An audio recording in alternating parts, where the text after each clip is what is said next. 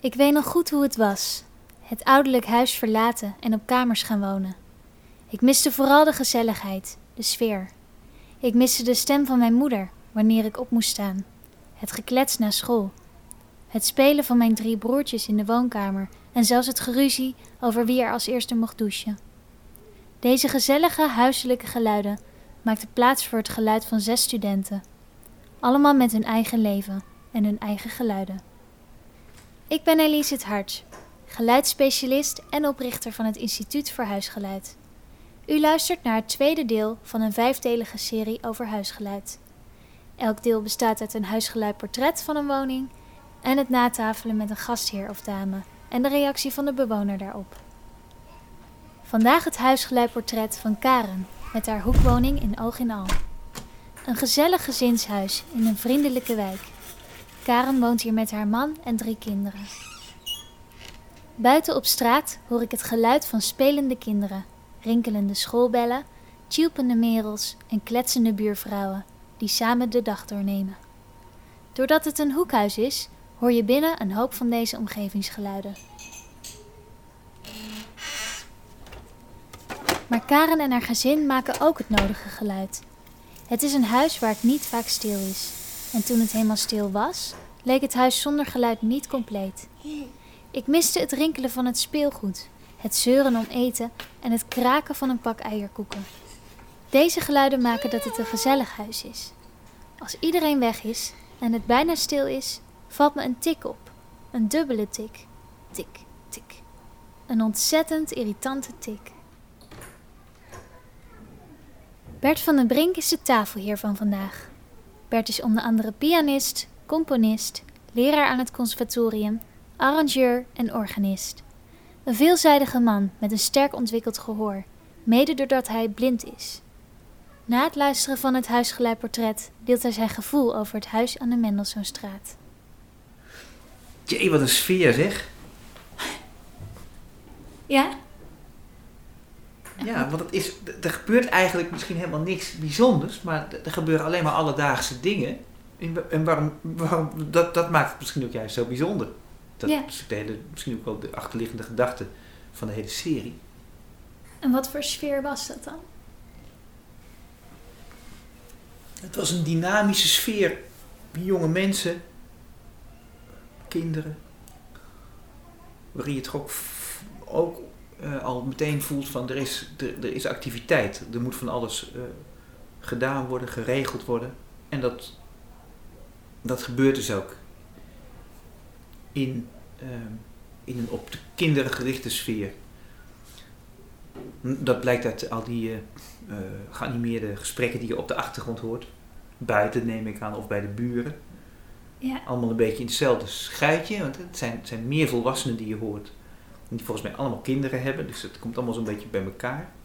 En ik heb niet zo goed opgelet hoeveel kinderen het waren. Want op een gegeven moment zit het stemmetje van het spelletje er ook door. Ik dacht, oh, dat is doffer, dat is helemaal geen kind, dat is gewoon dat is dat ding. Het komt uit een apparaat. Hallo, ik ben verstopt. Dat was niet echt, maar dat was heel grappig. Dat had ik niet meteen. Oh ja, dat klinkt gewoon uit een speakertje. Dus ik dacht, dat is geen kind. Dus ik schat het in op 3 kinderen. Je hoort geen ik heb geen mannen gehoord. Nee. Die zijn er ook nooit.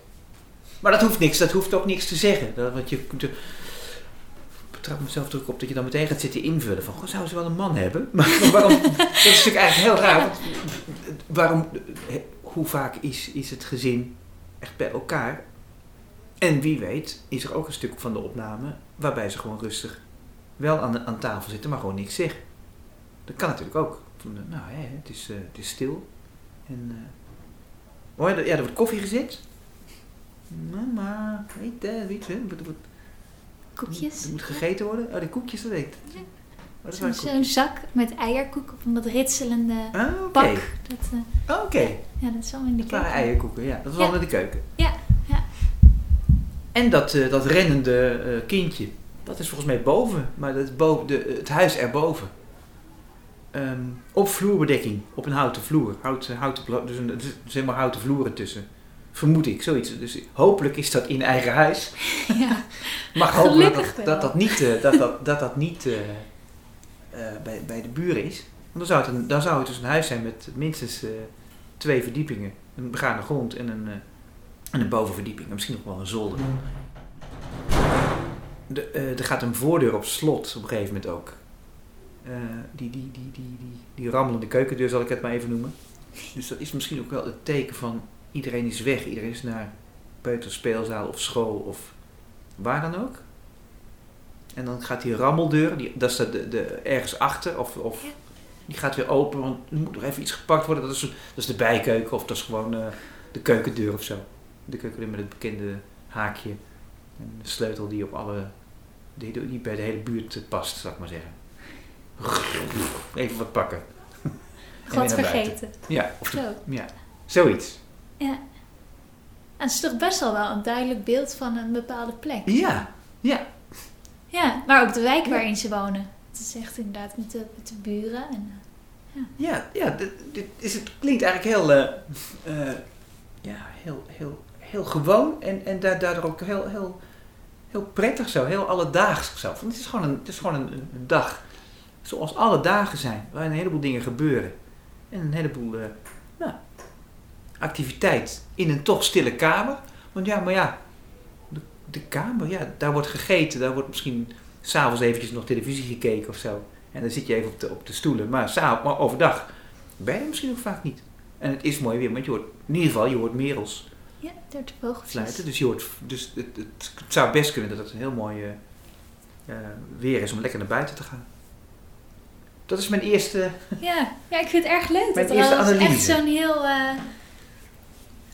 het krijgt zo'n vorm als je het zo bespreekt. Ik betrap mezelf wel op dat ik heel erg exact daarmee ben, Elise. Dat ik helemaal niet zit te dromen of dat ik echt meteen zit te proberen. Nee, je bent echt aan het analyseren van hoe het dan, wat het dan was. Ja. Waren er geluiden die specifiek opvielen? Dat je dacht, inderdaad bijvoorbeeld die tik. Ja. Daar was je wel heel erg van... Ja, daar was ik door gefascineerd. Ja. Als dat in mijn eigen huis zou zijn, zou ik meteen op zoek gaan. No doubt. Ja. Waar is dat? Ja. En kan het af? Ja, want het hoort er dan toch niet bij of zo, misschien. Het klinkt ook naar verraderlijk veel stroomgebruik. Ik kan mijn eigen portemonnee. Dat moet niet. Dat moet niet iedere minuut. Dat hele zware in, uit, weet je wel. Voor de vissen, kom op zeggen, voor de koffie. Af dat ding. Maar, dus dat is irritatie en fascinatie, allebei. Van, wat is dat? Ik wil dat ook gewoon weten. Het heeft wel te maken met blind zijn ook, denk ik. Mijn eigen constatering is daar wel over dat een mens zoekt constant naar vermaak. Die wil vermaakt worden. Alleen ik moet met 4 zintuigen dat zien voor elkaar te krijgen. Dus alles wat mijn aandacht trekt, dat probeer ik ook te pakken. En dat zijn, zo'n tik valt helemaal niet op als je ook nog allerlei dingen om je heen ziet gebeuren. Ja. Maar als dat niet zo is, dus wat dat betreft is het hier dan gelijk spel, want we luisteren naar een reproductie van dat huis. Ja. Maar als we in dat huis hadden gezeten, samen, of met z'n drieën, dan had ik die tik misschien meer, was mij die tik meer opgevallen dan die jullie was opgevallen. Want op het moment dat die tik gaat, zien jullie allerlei dingen, en de bloemen voor de ramen en weet ik veel wat, en de aanrichting, de inrichting van het huis. En ik hoor alleen maar die tik. Dus ik ben natuurlijk toch soms meer en overgefocust op dat horen. En het horen is niet alleen maar, is ook voor mij een stuk zien. Het vervangt ook het kijken natuurlijk. Ja. Ik moet zeggen dat die tik was mij ook echt niet opgevallen tijdens het opnemen. Ik heb niet specifiek die tik opgenomen. En bijvoorbeeld ook die koelkast aan het einde. Ik zei gisteren ook toen ik aan het masteren was van... Ik hoor ineens een koelkast. En het was pas misschien heb ik het wel 10 keer geluisterd al. En toen pas hoorde ik die koelkast. Het kon niet beter in mijn verhaal. Ik zat net te vertellen van, wat is het eigenlijk een mooie rustige ruimte. En ik hoor... Met zo'n typisch koelkastpompje. Ja, die slaat dan ineens aan. En die slaat dan aan. Ja. Ja, geweldig. En dat is een geluid dat we allemaal accepteren. Ja, dat hoort. Ook omdat het weer afgaat trouwens hoor. Als het de hele tijd er zou zijn, dan zou je er ook op een gegeven moment depressief van kunnen worden. Dat zijn van die geluiden die moet je dan negeren. En doe je best om de geluiden om je heen te negeren. Is dan de opdracht. Ja, dat is de ene keer makkelijker dan de andere. Ja, kan jij dat? Geluiden negeren? Als ik weet dat ze ergens goed voor zijn, ik kan een koelkast wel negeren. Ja. Er zit wel een grenswaarde. Maar een koelkast hier midden in deze ruimte, hier naast me, dat zou niet kunnen. Dus het is het geluid op zijn plek. Het geluid moet een verklaring hebben. Dat is ook, die tik heeft geen verklaring voor mij. Het is geen klok namelijk. Nee. Het is wel bijna dezelfde intentie van een oude klok. Dezelfde intensiteit qua geluid. Hetzelfde soort tik. Ja, dus als dat een klok was geweest, had je gezegd, wat gezellig. Je hangt een klok, hij tikt eigenlijk best hard, maar het is leuk, weet je wel. Maar nu denk je, maar wat moet dat nou? Dus geluid moet voor mij, het moet bijpassend zijn. Ja, het moet een soort functie hebben. Ja, dat is voor mij ook voor mij een hele belangrijke bron van acceptatie van hinderlijk geluid. Dus als er een feest is en er is harde muziek, als dat hele leuke mensen zijn die een feest houden, maar die muziek vind ik eigenlijk niet prettig, dan denk ik, ja, maar het zijn wel leuke mensen, die hebben een feest, dat is hartstikke leuk. Dan kan ik dat snappen of zo, totdat het echt fysiek hinderlijk is. Maar als het gewoon alleen maar mentaal hinderlijk is, van kan het niet wat zachter zo. Maar daar zitten leuke mensen achter, dan denk ik, nou, dat is toch prima. Maar op het moment dat dus niet te achterhalen is, dan wordt geluidshinder en het geluid wordt heel erg terroriserend. En ik vind dat is een heel moeilijk punt ook in het hele bespreken en van wanneer is geluid prettig of wanneer is geluid onprettig. Dat is een buitengewoon subjectief verhaal. Ja. Hangt daarmee samen. Maar er zit het geluid hoort bij een bepaalde plek, hoort bij een bepaalde bezigheid. Dan neemt de acceptatie ervan met factoren toe. Eentonig geluid, dus mechanisch eentonig geluid staat echt hoog op de nominatie om verschrikkelijk gevonden te worden. En ja, dan heb je ongeveer wel de scope van ook de problematiek, als ik het zo mag zeggen, voor wanneer geluid nou prettig is of onprettig. Dat is heel moeilijk. Een analytisch gesprek over de huisgeluiden van Karen. Hoe vond zij Bert's impressie? Nou, ik moet zeggen dat natuurlijk het eerste wat hij zegt al een heel groot compliment is. En dat valt ook meteen op van jee, wat een sfeer. En ik hoop ook dat ik vind het zelf tenminste wel, dat ik een heel sfeervol huis heb. En dat er meteen een goede sfeer hangt, ook voor de mensen die in mijn huis komen. Dus dat is heel leuk natuurlijk om te horen dat eigenlijk zijn eerste reactie is. En het viel me ook al op en dat vind ik wel leuk. Dat het dan inderdaad echt, als je echt zo'n geluidsopname hoort, dat het een beetje een mysterie wordt wat je wil oplossen. En heel erg wil nadenken, wat is dat? En waar komt dat vandaan? En misschien inderdaad vanwege visuele handicap dat hij dat nog veel meer doet en eigenlijk met heel veel dingen doet. Maar dat viel me wel op door het hele interview. Dat het echt een beetje zoiets werd van, eens even kijken wat dat is. En dat kan ik verklaren en dat niet. En ik zei ook meteen tegen jou bij het luisteren van het fragment van wat een mooie stem heeft hij. Dat sprong ook meteen daaruit. En wat kan hij het goed verwoorden en beschrijven. Dus echt superleuk om dat zo terug te horen. Ja. En de tik. Ja, de tik. Dat viel natuurlijk meteen op in het hele interview. En nou moet ik ook zeggen, terwijl we het aan het luisteren waren, zei ik het ook meteen. Ik moet ook heel erg eerlijk zeggen, toen ik het beluisterde, dat ik ook niet wist wat het was.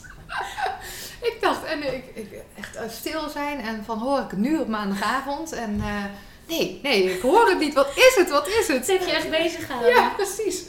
En omdat we dus nu ook 's ochtends, en ik drink weer lekker een kopje koffie, dit interview aan het houden waren, ineens dacht ik, het is het koffiezetapparaat. Ja, het kwartje viel echt net, hè? Ja, het kwartje viel echt net. Ja. En toen hij er zo over doorpraatte van, misschien het is inderdaad een detonerend geluid wat er niet bij hoort. En het kost energie en misschien moet je het dus uitzetten.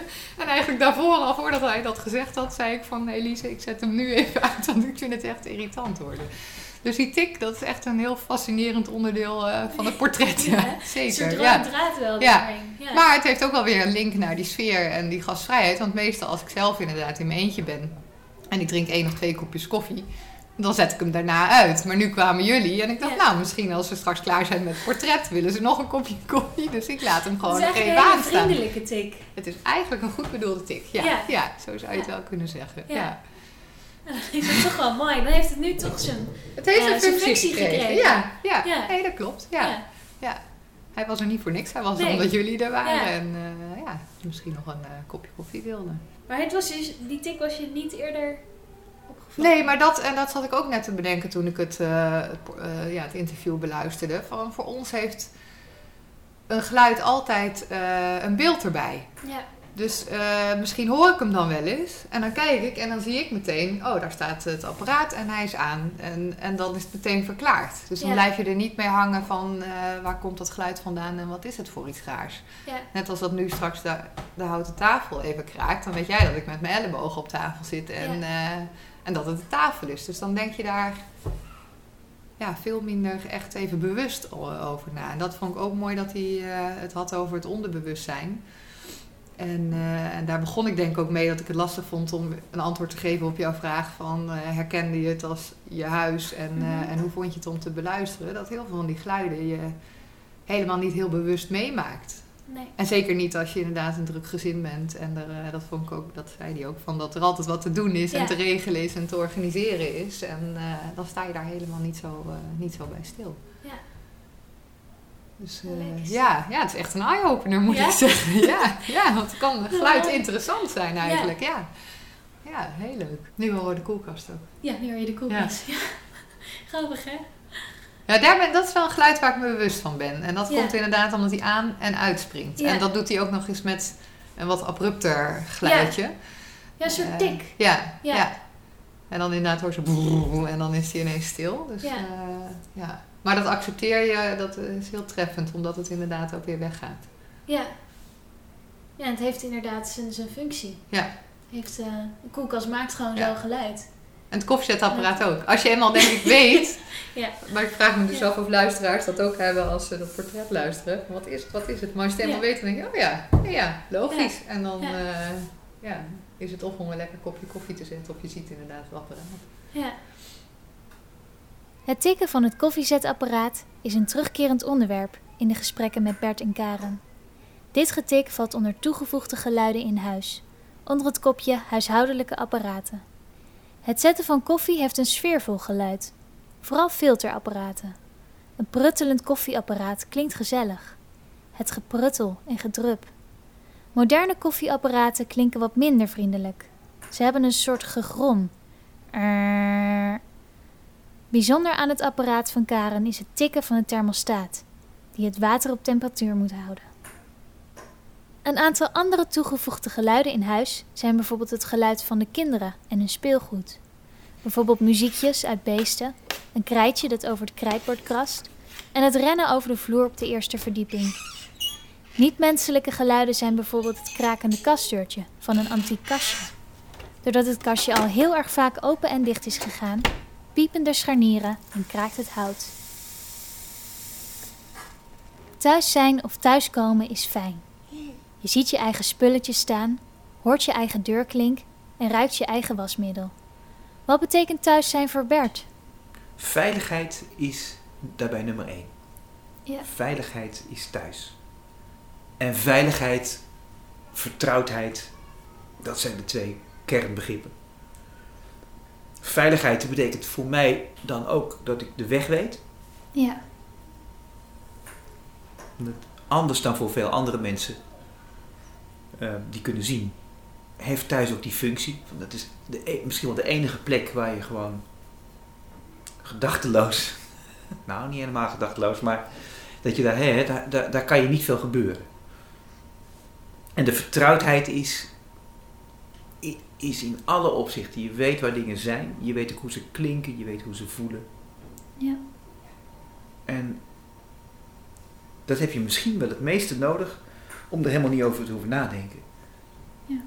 En dat je dan in tweede instantie realiseert, wat is dat lekker. Ja. Wat ken ik het allemaal goed. Zo, dat is thuis. Ja. En dan pas ga je invullen van wat past hier nou, wat past hier wel, wat past hier niet. Ik hou van stilte. Ja. Want de stilte is ook een soort medicijn. Dan kan ik ook weer beter tegen het geluid daarna. Weet je, het is ook helend. Als ik een hele dag weinig hoor, dan ga je ook bijna zachter van praten. Zo. En dat vergroot weer je tolerantie. Zo van, oh ja, heerlijk. Ik kan er weer tegen. Je kan beter zelf besluiten om even een heel irritant hard geluid te moeten aanvaarden. Mm-hmm. Dan te moeten accepteren dat je dag en nacht een afzuiger hoort in een huis die niet uit kan. Dat is een heel bekend fenomeen uit de jaren 80, 90 volgens mij. Er zijn een heleboel van die huizen gebouwd waarin vanwege de isolatie ook afzuiging moest. Ja. Ja, maar daar wen je wel aan. Ja, toch wel? Nee, natuurlijk niet. Oh. Dat zeggen ze. Oh, Nee, dat hoor je toch bijna niet. Nee. Dat geluid vreet dus in op de deur. Ja. Want het is dus niet stil. Dus streven naar stilte is ook wel een ding. Ja. Kan die computer zachter, kan die harde schijf, kan die even stil of zo. Weet je, zo hè? De hele tijd daar maar mee bezig zijn. Dat is heel goed. Dat is ook goed voor het klimaat, voor jezelf. Net zoals je met energie omgaat. Die vergelijking gaat ook op. Want als het uit is, dan gebruikt het hopelijk ook geen stroom. Ja. Dus En dan hoor je het ook niet. ja, dat zit bij mij wel heel erg erin. Bijna misschien een beetje dwangmatig ook wel. Vandaar dat die koffietik dan, of dat apparaat ook zo opvalt. Verschrikkelijk. Ja, ik weet het niet. Ik snap het overigens wel hoor. Ik snap best dat verstrooiende element. Ja. Ja, je moet er ook niet altijd moeilijk over willen doen. Maar je moet er ook wel eens bij kunnen stilstaan. Nee, moet dat nou? Zullen we het gewoon eens proberen? Zet het nou eens af. Ervaar het nou gewoon eens een keer. Ja. De stilte dan. Ja. Ja. En het verschil. Je hoeft het nog niet eens te benoemen. Van hoe is dat nou?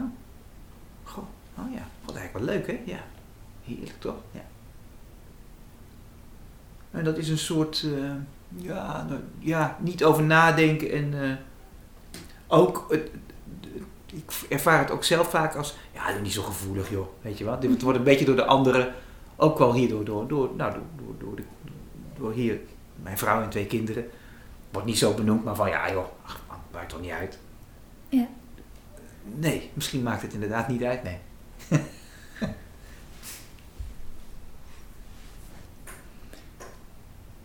Wat is voor jou bijvoorbeeld een geluid in huis wat, als je dat hoort, dan ben je thuis? Is er zoiets? Of is dat dan ook toch die stilte? Dat vind ik eigenlijk heel moeilijk. Het zijn volgens mij alle dagelijkse geluiden die dat doen. Dus de deuren die opengaan. Dus de dingen juist die dingen die je niet zo heel bewust in de gaten hebt. Van, oh ja. Die typische deuren die wij ook hebben met die typische klinken, die boerderijsluitingen zou ik maar zeggen. Ja, dat hoor je. Ik hoor het niet eens. Ik hoor het pas als het opgenomen is. En ik denk, oh ja, dat is ons huis. Dat is ook zo. De bel, ook het irritante geluid van de vloerverwarming. Altijd die hoge A. In de huiskamer dan. Kan dat niet anders? Wat denk je? Maar toch is dat dan wel jouw Tuurlijk, huis. dat is wel mijn huis. Als je dat niet zou horen, zou je denken, waar is die vloerverwarming? Als het nu iets warmer wordt, dan zet ik hem weer op de lagere stand. Dan zit ik meteen weer onder in die kast. Dat moet veranderd worden. Dat snap je wel. Dus juist die dingen, die dingen die je niet zo kan benoemen, die zijn het. Ja. Denk je dat het belangrijke geluiden zijn voor mensen? Onderbewust wel. Ja. Maar niet bewust. Hoe was het voor Karen om haar eigen huisgeluiden terug te horen? Ja, nou ja, sowieso heel leuk en heel verrassend. Omdat en wat me heel erg opgevallen is, je luistert nooit zo in stilte naar je eigen huis. Ja. Als je als gezin met 3 kinderen gewoon in je huis rondloopt en leeft, dan let je daar niet zo op. Dus zeker eigenlijk die stilte en die momenten dat je even geen mensen in huis hebt, is me echt wel opgevallen. dat je daar nooit bewust van bent. Ja. Dat je eigenlijk nooit gewoon stil in je eigen huis bent. Ja. Dus ik vond het heel verrassend. Ik vond het echt heel leuk. Ja. En waren er geluiden wat dan echt dacht van, oh ja, dat is echt mijn thuis, zeg maar. Of... Ja, heel cliché hoor. Maar als je kinderen hebt, is alles met kinderen cliché. Dat zijn dan Ja. toch gewoon die kinderstemmetjes. En en het spelen en gewoon continu een beetje geluid van kinderen op de achtergrond. Dat waren wel echt de geluiden dat ik denk dat dat hoort bij ons huis. Ja.